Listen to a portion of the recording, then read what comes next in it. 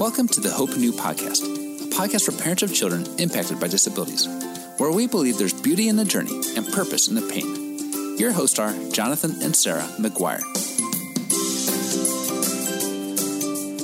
Hey, Sarah. Hey, Jonathan. Today we are chatting with our dear friend, Jolene Philo. Yes, Jolene has been instrumental in our special needs journey as she has written so many valuable resources that come alongside parents and caregivers, and I have gleaned a lot from her wisdom and writing and knowledge. She co-authored her latest book with Dr. Gary Chapman. It is called Sharing Love Abundantly in Special Needs Families, the 5 Love Languages for Parents Raising Children with Disabilities. As parents, we want to protect our children from trauma, but it isn't always possible. Many of our kids, both those impacted by special needs and their siblings, experience different forms of trauma. In today's conversation, Jolene will share how we can apply the 5 love languages to help prevent that trauma from turning into PTSD and the difference between those two. So join us for our conversation with Jolene. Jolene, welcome to the Hope Anew podcast. We are so glad to have you here again. I'm so glad to be with you. It's always nice to talk to good friends. Yes, we always love the time together. Now, we are really excited about the book that you co-wrote with Dr. Gary Chapman, Sharing Love Abundantly in Special Needs Families, the 5 Love Languages for Parents Raising Children with Disabilities. What led you to use the love languages as a tool to benefit kids who live with unresolved trauma? Well, I have worked in both of those areas. I've written the love language book with Dr. Chapman, and I also wrote a book in 2015, it came out in 2015, about PTSD in kids, which is called Does My Child Have PTSD? What to Do When Your Child is Hurting from the Inside Out. And based on what I know about kids who are dealing with trauma, and then what I've learned about using the love languages, I've always thought that kind of marrying the two and figuring out how to use the love languages with those kids to help them feel more safe and secure would be a good thing. And because the love languages are so easy, they're low maintenance, they're not a hard concept to learn, they don't cost a lot of money. As long as you're intentional and you know a child's love language, you can use that to increase their sense of safety and security. And what I know about kids who have been traumatized is that they lack that sense of safety and security. They are constantly on edge because of the bad things that have happened to them before, and so they never feel safe. So if we can intentionally use the love languages, we can make them feel safer and give them the space they need to heal. I also, after I wrote the love languages book, was able to go to the publishers, and they showed me one of their books called Discovering the 5 Love Languages at School. And I'm a former teacher. And of course, that was just like, oh my goodness, I want to see what this is. And that is by Dr. Gary Chapman and D.M. Freed, F-R-E-E-D, if anybody's interested in looking for it. And it's actually a curriculum for introducing the love languages in school that can be used by counselors. And so I kind of put that together and turned it into a class for educators that I was hoping to teach this summer. But with the pandemic and the shutdown, there are no in-person classes, and I didn't have the turnaround time to create a Zoom class. But I want to get the word out because I think it's such an exciting idea, and I think it's very useful and effective. Yeah, that would be very cool. Hopefully next summer, and if not in person by next summer, I'm going to be teaching it on Zoom in Iowa at least, which is where I live. There we go. That would be excellent. And we'll look forward to when that's out, and hopefully it will go broader than Iowa. I hope so. Yep, that would be great. And could you give us a short refresher about the difference between trauma and PTSD? Sure. I like to say that PTSD is trauma's bigger, meaner cousin. Trauma happens to all of us, and every child and every adult deals with trauma. It is that, scary, yucky, painful stuff of childhood, and we all have those things happen to us. But those traumatic events that we experience do not necessarily turn into PTSD. PTSD happens when that traumatic event kind of gets trapped in the brain, and all that extra energy, the adrenaline and cortisol that comes rushing into your bloodstream when you have experienced something overwhelming or scary, or you perceive a threat, all of that kind of gets trapped in a child's brain. And they, by themselves, if they're totally overwhelmed, can't process that and get rid of that energy. And so, or the memory of it. And the memory kind of lives on forever if it isn't dealt with properly. So another way to think of it is that trauma is like a skinned knee. And we all have skinned knees. And, you go home and somebody helps you clean it up, put some antibiotic cream on it. Maybe if you got any gravel under the skin, somebody helps pick that out with a tweezer. They bandage it up, and every day or two check it to make sure it's doing well, clean it out if it needs more cleaning. And eventually you recover from that skin knee, and you might have a little bump there where it happened, or a little scar. It might be a little tender for a while, but eventually you move on with life and you really don't think about it. But if nobody does that to that skin knee and they leave it dirty, and the little bits of gravel are still under the skin, it'll eventually become infected. And an infected knee then can turn into a lot of dangerous things. It enters the bloodstream and can lead to blood poisoning and system failure. And we just don't want that. And the same is true for trauma and PTSD. If a child suffers a trauma, or an adult, and there's somebody there to talk with them about it, help them process it, help them see that, yeah, it was scary, and yeah, you don't want it to happen again, but it's over and you can move on with your life. Well, then you may have that little unpleasant memory now and then, but it's not going to affect your life. You're going to move on. However, if you don't have somebody to help you with that gets stuck in your brain, and it can lead to responses when something else scary like that happens. Those responses and your behaviors are inappropriate or even detrimental. It can lead to things like numbing it and developing addictions, having trouble in relationships. And it can even, if it goes on long enough, it can really change the way your brain looks. And you are altered by that, and it can be much more difficult to recover from, or you never do recover from it. So that's the difference between PTSD and trauma. And according to the DSM, the Diagnostic and Statistical Manual of Mental Illnesses, if the symptoms that accompanied the original traumatic event, if like that nightmares, or kind of running away when you see something like that, or you think of the soldier who hears a car backfiring outside and they go under the desk, like they're trying to ward off invaders. If those kinds of symptoms continue for 3 months after the original event, it can be diagnosed as post-traumatic stress disorder. Well, that's an excellent description, and that really helps give an understanding of that. And I love that the distinction as well, because I know there's been times that as I've looked at situations or what's happening, or, we live in a time where we want to keep our kids safe all the time. We always do bike helmets. We always say, be careful, don't jump off that, it's 3 feet off the ground. And, or, we moms can go to those extremes. I of course never did.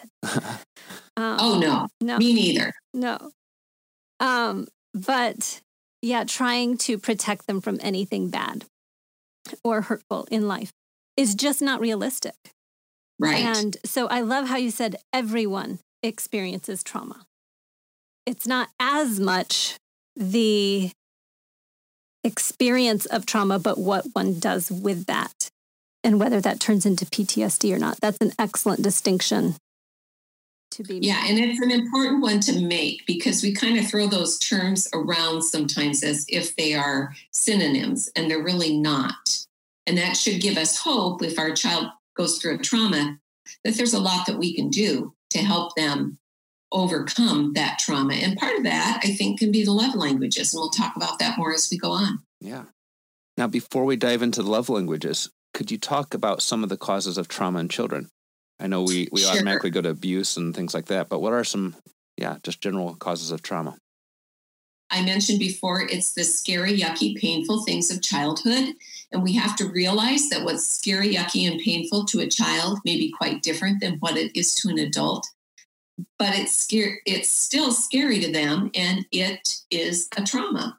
So some of the things for kids, when you think of them being younger, smaller, more vulnerable, more reliant on adults and people around them to meet their needs. Some of those things could be, as you mentioned, abuse, whether that's physical, sexual, verbal, emotional, things like divorce, where a child's world changes really quickly, can be very traumatic for them. Bullying can be a problem. So can moving. If you move frequently, and of course, if you experience homelessness, that could be very traumatic for a child.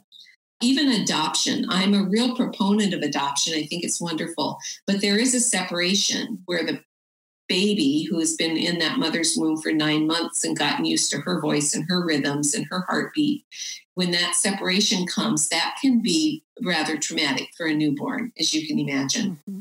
The death of a loved one, a significant loved one in the child's life, painful and invasive medical or dental procedures, being in a war zone, being a victim of violence, or observing violence, especially of someone close to the child, like their primary caregiver or someone important in their life. Natural disasters, accidents, and also living within a traumatic culture. And some of those traumatic cultures include a culture of racism, a culture of poverty. Refugees are in a culture of refugee, very much in flux. And then I think we have to mention right now, which we wouldn't have thought of a year ago, a culture of a pandemic. If you're in that culture long enough and it's always bearing down on you, that can become very traumatic for a child because they never feel safe. Yeah, that's an excellent list. And wow, with that list, you see how easy trauma happens. Right. And so it's excellent to know that there's things that we can do about it to help it not turn into PTSD. And of course, we have your other resource that once it does turn into PTSD, what we can do about it to help process it. So while we're going to blend these two concepts where you've talked about trauma and moving into then applying the 5 love languages to that. So as we start to transition to that, can you provide a rundown of what the 5 love languages are and how to use them? Sure. And this, I have to mention again that this concept is the brainchild of my co-author, Dr. Gary Chapman, and he has lots of books on this subject. So if you do a search for him, you're going to find all sorts of resources. But basically what he has to say about the love languages is this. Everyone has a primary love language. And many people have a secondary one. So there's one of the love languages that is what you tend to use the most often, and maybe another one that you use too. I feel most loved when other people use my love language, when they speak it to me. That's how I know that they love me. But not everybody speaks my love language. They have a different one, and they would like me to speak their love language to them, and I'm not very good at it. So to make others feel loved, we have to learn what their language is and learn how to use it. So the 5 love languages are words of affirmation, and that's like compliments, whether they're spoken or written affirmation, letting someone know you appreciate them, encouraging them, using words to speak love to them. Another one is quality time, and that is just being with that person. You may not need to say anything always, but you're with them and you're totally focused on them. So sitting side by side on the couch, scrolling through your phones does not count as quality time. Yes, playing a board game together does, going for a walk together, working on a project together could be quality time. And the thing is that you're focused on that other person. The next one is gifts, and that means giving and receiving gifts. So a gifts person loves to give other people gifts, and they love to receive gifts. And it doesn't have to be a pricey endeavor. They may give you the gift of a card, or the gift of their time, or the gift of a compliment, or they might also just be the person that if you invite them over for a meal, they insist on bringing something. You just have to let them do it because they want to so much. Or it could be an expensive gift, or it could be a found item. If you know, for instance, that your child loves bird feathers and you find a feather on your walk, you would take that home and give it to the child. So, and then they like to give and receive gifts of that type. Acts of service is the next one. And this is the love language of people who really appreciate it when you do things for them. And they are the kind of people who are always doing things for you. The key here is that if you want to speak somebody's love language of acts of service, what you do for them needs to be what they want you to do, not what you think they should have done for them. So there's a distinction there.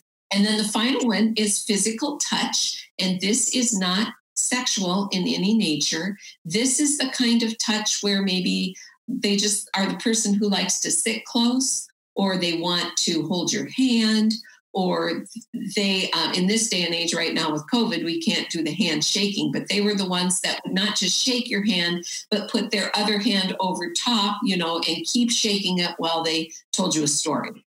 They're the people who pat you on the shoulder or like to have their shoulder patted. If they're kids, they maybe love to be tickled and wrestled with, and they insist on sitting on your lap while they hear a story. They also like sensory gifts like a fuzzy blanket or, a nubby bathrobe or a foot massage kind of, one of those foot massage things. That's the kind of physical touch we're talking about. Or like holding hands when you pray. They're always wanting that. So those are the 5 love languages. Is there anything else I left out? No, that is perfect. And I'm smiling here because I'm seeing Sarah just nodding her head and getting big grins of that's me as you're going through this list. And especially the physical touch. She's foot massage.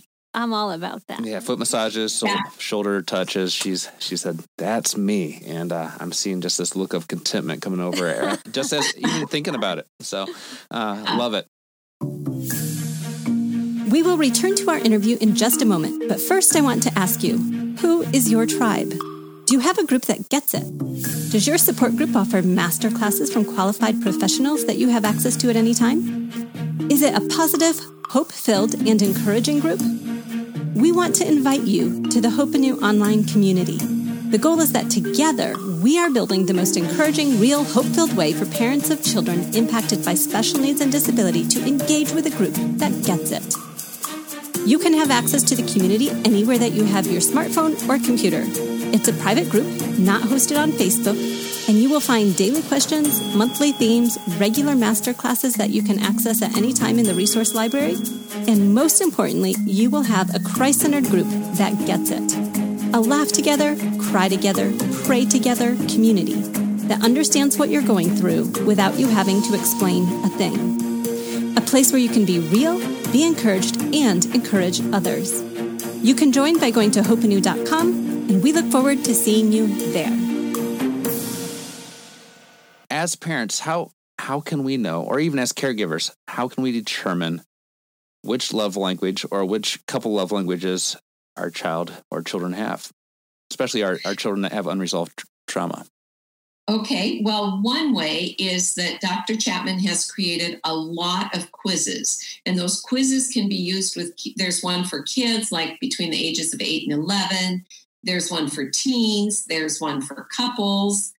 And all those quizzes are at the end of chapter 1 in the book, Sharing Love Abundantly in Special Needs Families. You can also go to the website, 5lovelanguages.com, and that's 5 as a digit, not written out. And you can take online quizzes there. Now, for younger kids, sometimes if they're younger, instead of taking the written quiz, They prefer what he calls the mystery game. And that's just where you kind of ask them some questions. Would you like it more if we went for a walk together, or if we had a tickle fest? Or would you like it more if I made your bed, or if we played a game together? And by asking those questions, and those are all written out, you can determine a child's love language, usually. If not, there are more things you can do.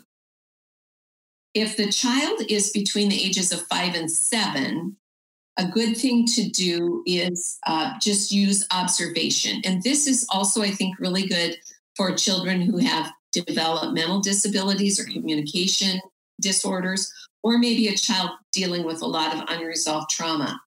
And what you do is, like, for a week, you just use one of the love languages with your child. Maybe you start with acts of service, and then you write down in a little notebook what you notice about how they respond to that. The next week, you go on to perhaps quality time and note how they respond to those activities till you've done all 5. And at the end of that, you will probably notice that your child responded most positively to one of those 5.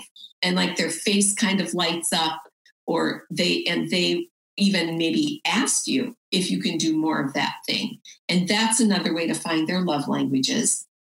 And I think if you're dealing with a child who's lived with a lot of trauma, it's important for you to be doing those observations when that child feels safe and secure, not when they've been triggered and their behavior is erratic, or they're feeling scared, or whatever it is. Make sure it's a time when they're calm, safe, and secure. And then another thing you can do, if you still don't know the child's love language, or if they're very young, between the ages of birth and 4, or their developmental ages that within that scope, use all the languages with them, because children that young need all 5 languages. You know, they need acts of service. That's what parenting is when they're very little. They need physical touch. They need words of affirmation, having us tell them how cute they are and how wonderful they are. They need quality time. They need to be with us. And all 4 of those are gifts that we are giving those very young children. So if you aren't sure and you just can't figure it out, use all of them and you're going to be fine. And it's important, whatever you're using, to be sure to consider the developmental age of the child rather than their chronological age. But if you still can't figure it out and you really want to go further, ask yourself these questions. And these came from one of the parents I interviewed for the book. What calms my child? What motivates my child? And where does my child choose to spend time? Mm-hmm. And once you've answered those 3 questions, you'll probably have a pretty good idea of what that child's love language is. Excellent. Yeah, that's very helpful. Yeah, I mean, some of these things I can even see as just being things that you can use in the, just playing the game as you're driving down the road, as you're going running errands with your kids. You can be asking these the mystery questions and getting. Exactly. And there is one more thing I want to add. If you're dealing with a child who's had a lot of trauma, and depending on what triggers them and what their level of safety or security is at a certain time, even once you've determined their love language, the love language they need the most may change depending on how scary the circumstances are. So maybe their love language is words of affirmation, but they have to go to the hospital for a procedure, and all of a sudden physical touch is all they want. They want you holding their hand at all times. Or they want, if they're overwhelmed and tired by something, what they really need from you is acts of service. They need you to help them do things they can't do. Or they need quality time so they can talk with you and process an event that happened that was scary. Or they need words of affirmation to try something new and take a risk. They need you encouraging. Or they may need the gift of a security item like a journal or a stuffed animal or a cuddly blanket, depending on what the situation is. So those love languages may shift for those kids depending on how scary the circumstances are or how insecure they feel. That's very good to know. Yeah, that's very helpful. So why would you say that the love languages are effective with traumatized kids? I think it's because it helps them develop healthier attachments. Now, attachment, there's within the world of child psychology, there's the theory of attachments or the attachment theory. And that basically means how kids learn to love and bond with other people. And the love languages are a good way to help children bond better. There are 4 basic attachments. The first is secure, and that's what we want for our kids when they're raised in an environment where their needs are met, where there's a primary caregiver who's available, who shows them love and models how to love. But there are 3 unhealthy attachments. And first is avoidant, and that's when the parents are unavailable or rejecting. You know, they're kind of you think of them as the Army sergeant parents. And as a result, the kids avoid closeness because it never works. Their parent isn't available for that. The next one is ambivalent or anxious attachment. And these are parents who are inconsistent and somewhat unreliable in their interactions. Sometimes they're totally there for the kids, and sometimes the parent is too worried or anxious or absorbed by something else that they don't meet their child's needs. And as a result, the children develop anxiety, and they start exhibiting inconsistent and unreliable behaviors because that's what they've always seen. And then the last unhealthy attachment category, and this is the really one that we never want our children to have, because if you have avoidant or the anxious, you can learn coping techniques and you can learn healthy ways of attaching and overcome those. But if it's disorganized, that's much more difficult because in those cases, the interaction the child has with the parents or the primary caregivers is so inconsistent that the children become disoriented or terrified. They can't rely on their parents to meet their basic needs. Their world is chaotic and disorganized. They have no one to teach them how to attach, and they can't create a view of the world that is anything but chaotic. And so they can't regulate their emotions, and they really can't develop good relationships. So those are the attachment theories. And what the love languages can do, if you know this child's love language and you know what really makes them feel safe and secure, you can consistently offer it to them, and they will start learning how to develop healthy attachments. And they will watch your examples also and just learn a new way of living. Now, if a child has a disorganized attachment, the love languages may help, but they're definitely going to need probably some therapy and other kinds of assistance also. That's so helpful. And I had some light bulb moments there as you're describing that. So thank you for that. What are some examples of ways to show love to children who may be struggling with trauma issues? Well, the first thing I think that is really hopeful is that research shows children, especially young ones between the ages of 0 and 4, who experience the care of a secure primary caregiver who is also calm after a traumatic event, those children recover from the trauma without any ill effects, even if it can be kind of significant trauma. If they've got that secure caregiver who's speaking all the love languages to them, quality time, words of affirmation, acts of service, and physical touch, those children are going to recover. So just think about that and absorb that for a minute. That's and amazing. I think, isn't that amazing? Yeah. And I think to an extent, that's also true as our kids are a little older. You know, just 0 to 4 isn't where they want that. If 5-year-olds to about, I think, 10 or 11 will have those times where if they feel insecure, what they want is that attention from the primary caregiver, and that can go a long way to help them recover. There are also stories, anecdotal stories of adults who were traumatized children who look back and say that even the encouragement of a single teacher or adult, like maybe a Sunday school teacher or a social worker or somebody from Boys or Girls Club, the attention of that person helped them move past their trauma by giving them a different view of themselves, by telling them, you're really a good student.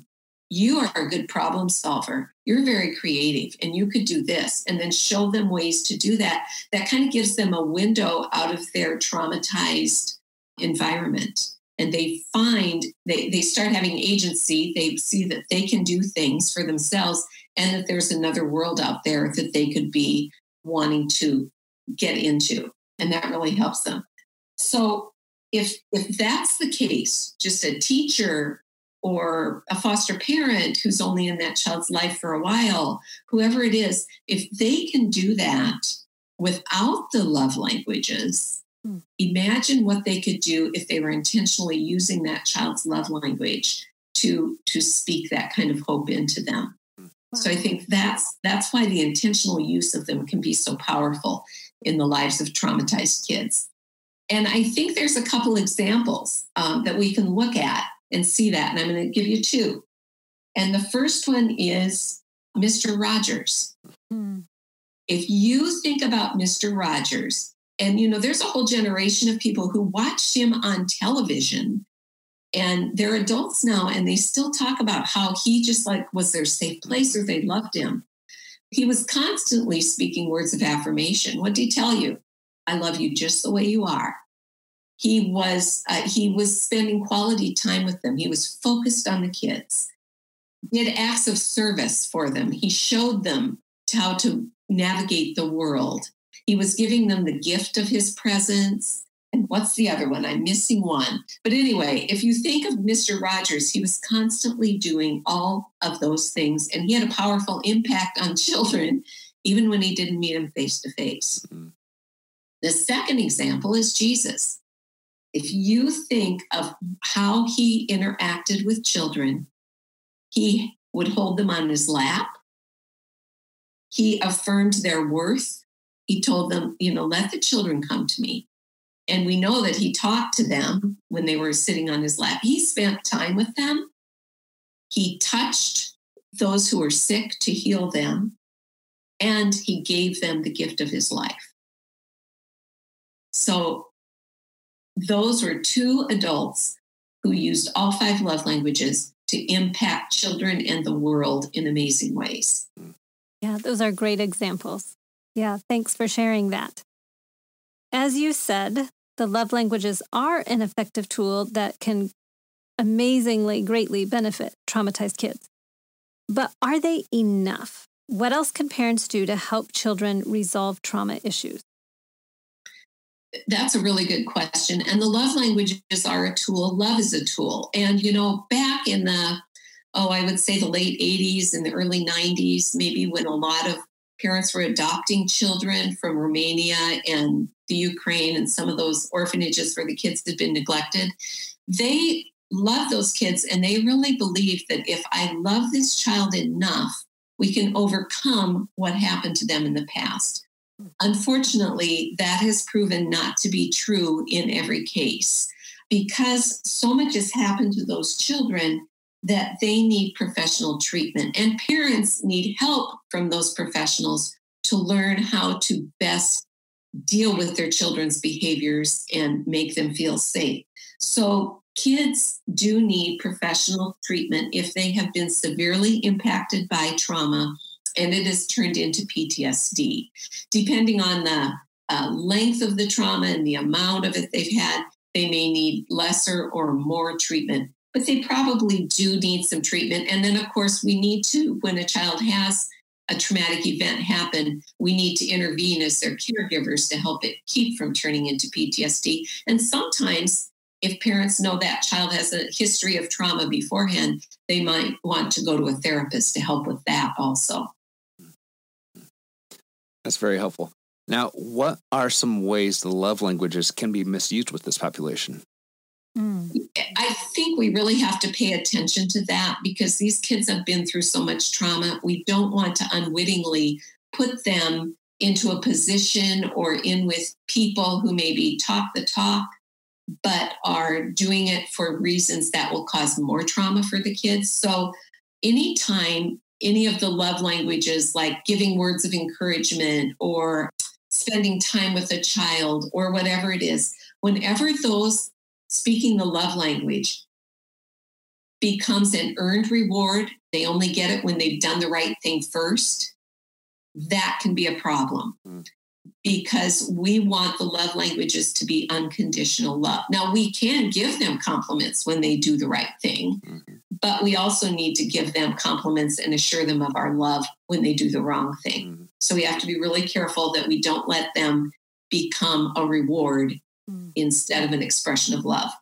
If the strategies are ever used to manipulate or exploit a child or a student, that is a wrong use. Again, it doesn't have to be like exploitive, like when we think of child pornography or something, but just that sense of controlling, using it as a means of controlling the child in any way so that, we would withdraw our love for them if they don't do this or whatever. So try not to manipulate children with the love languages. Make sure they're that expression of love.